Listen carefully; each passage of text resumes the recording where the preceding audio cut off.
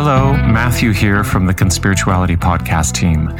The following is a sample of the bonus episode we produce every week for our Patreon subscribers. You can support our work and have full access to bonus episodes and other premium content by subscribing for as little as $5 a month at patreon.com/conspirituality. Thanks for listening and your support, which keeps us ad-free and editorially independent. No moral outrage porn, no punching down. Hey everybody. So this bonus episode will be a little more informal than usual. I'm not going to plug in music. The production values might be a little bit lower. I'm not going to start and stop if I flub on words because I'm out of time.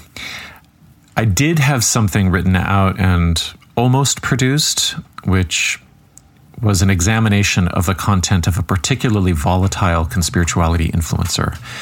Now, dozens of listeners had referred us to this person's Instagram account and their antics.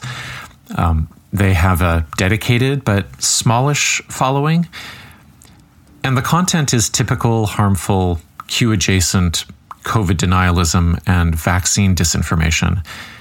The only thing that's original about it is the level of aggression the person performs as they deliver it.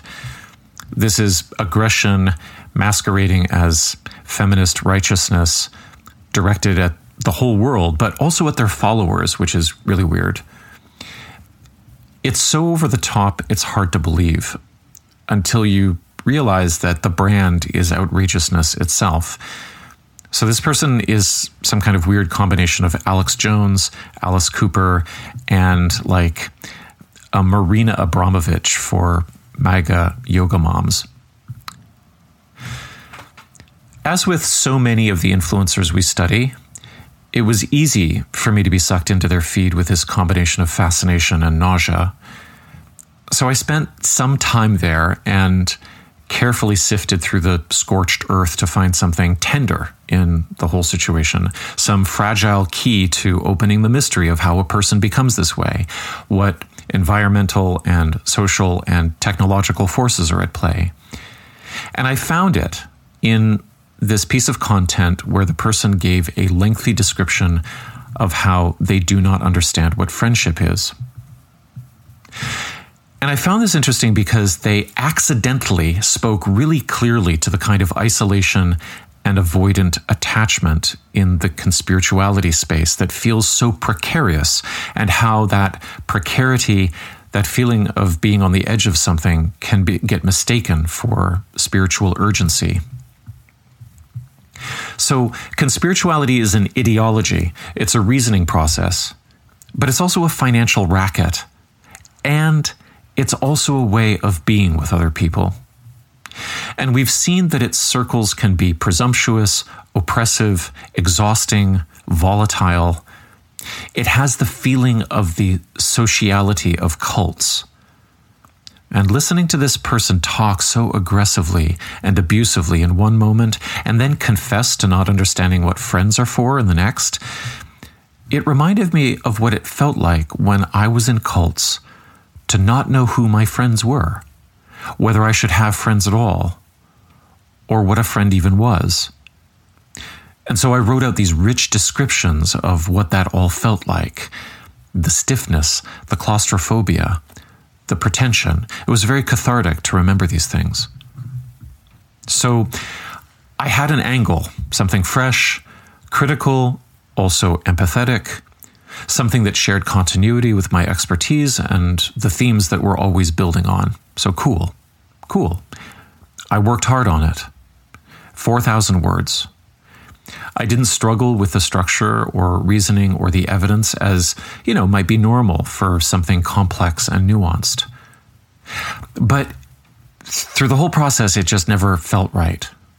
It was good work, and I kept wondering why I was doing it. So just yesterday, as I was about to file it, I had a conversation with someone I trust about it, and I made the call to shelve the essay altogether.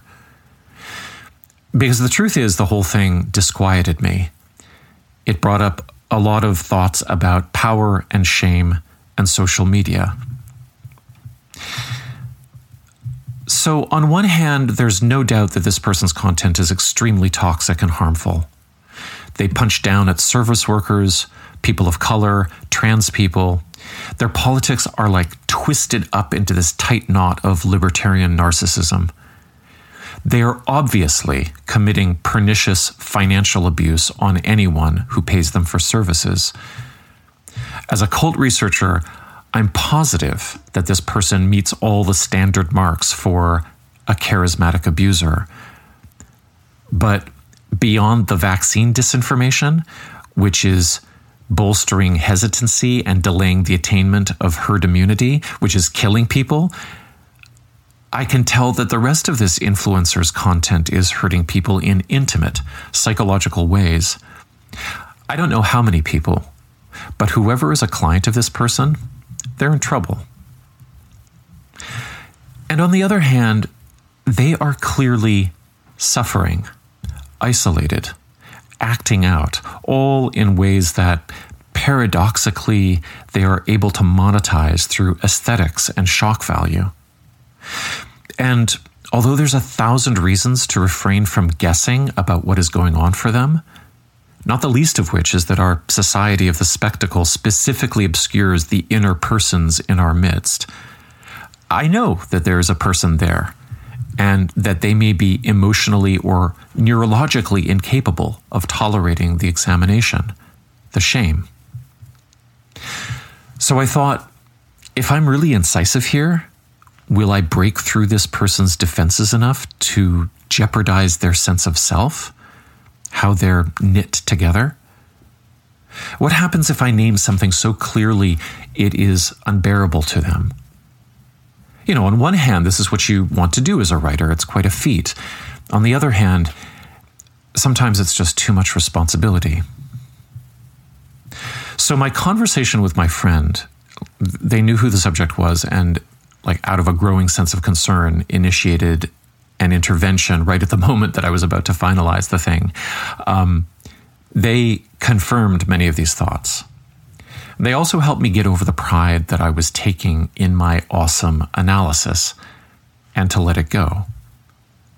Now, I'm a veteran writer, so the loss of the time and the effort isn't that big of a deal anymore, but there is a small death at play, because with each piece, a writerly identity comes into existence alongside the text. Burying an essay is not just about blipping it into oblivion. It also means looking at the you that wrote it and saying, I'm sorry, but you have to stay inside. You have to hide yourself, perhaps forever. So anyway, in this calculus of whether examining something actually gives it more oxygen and whether that oxygen will ignite a wildfire of shame, I decided that the numbers didn't work out.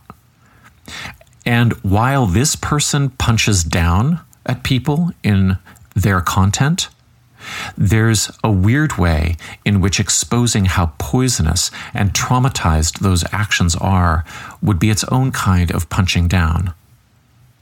They say they are successful, but their own numbers don't bear up. And there's too much grandiosity. I don't trust it. I think they're vulnerable.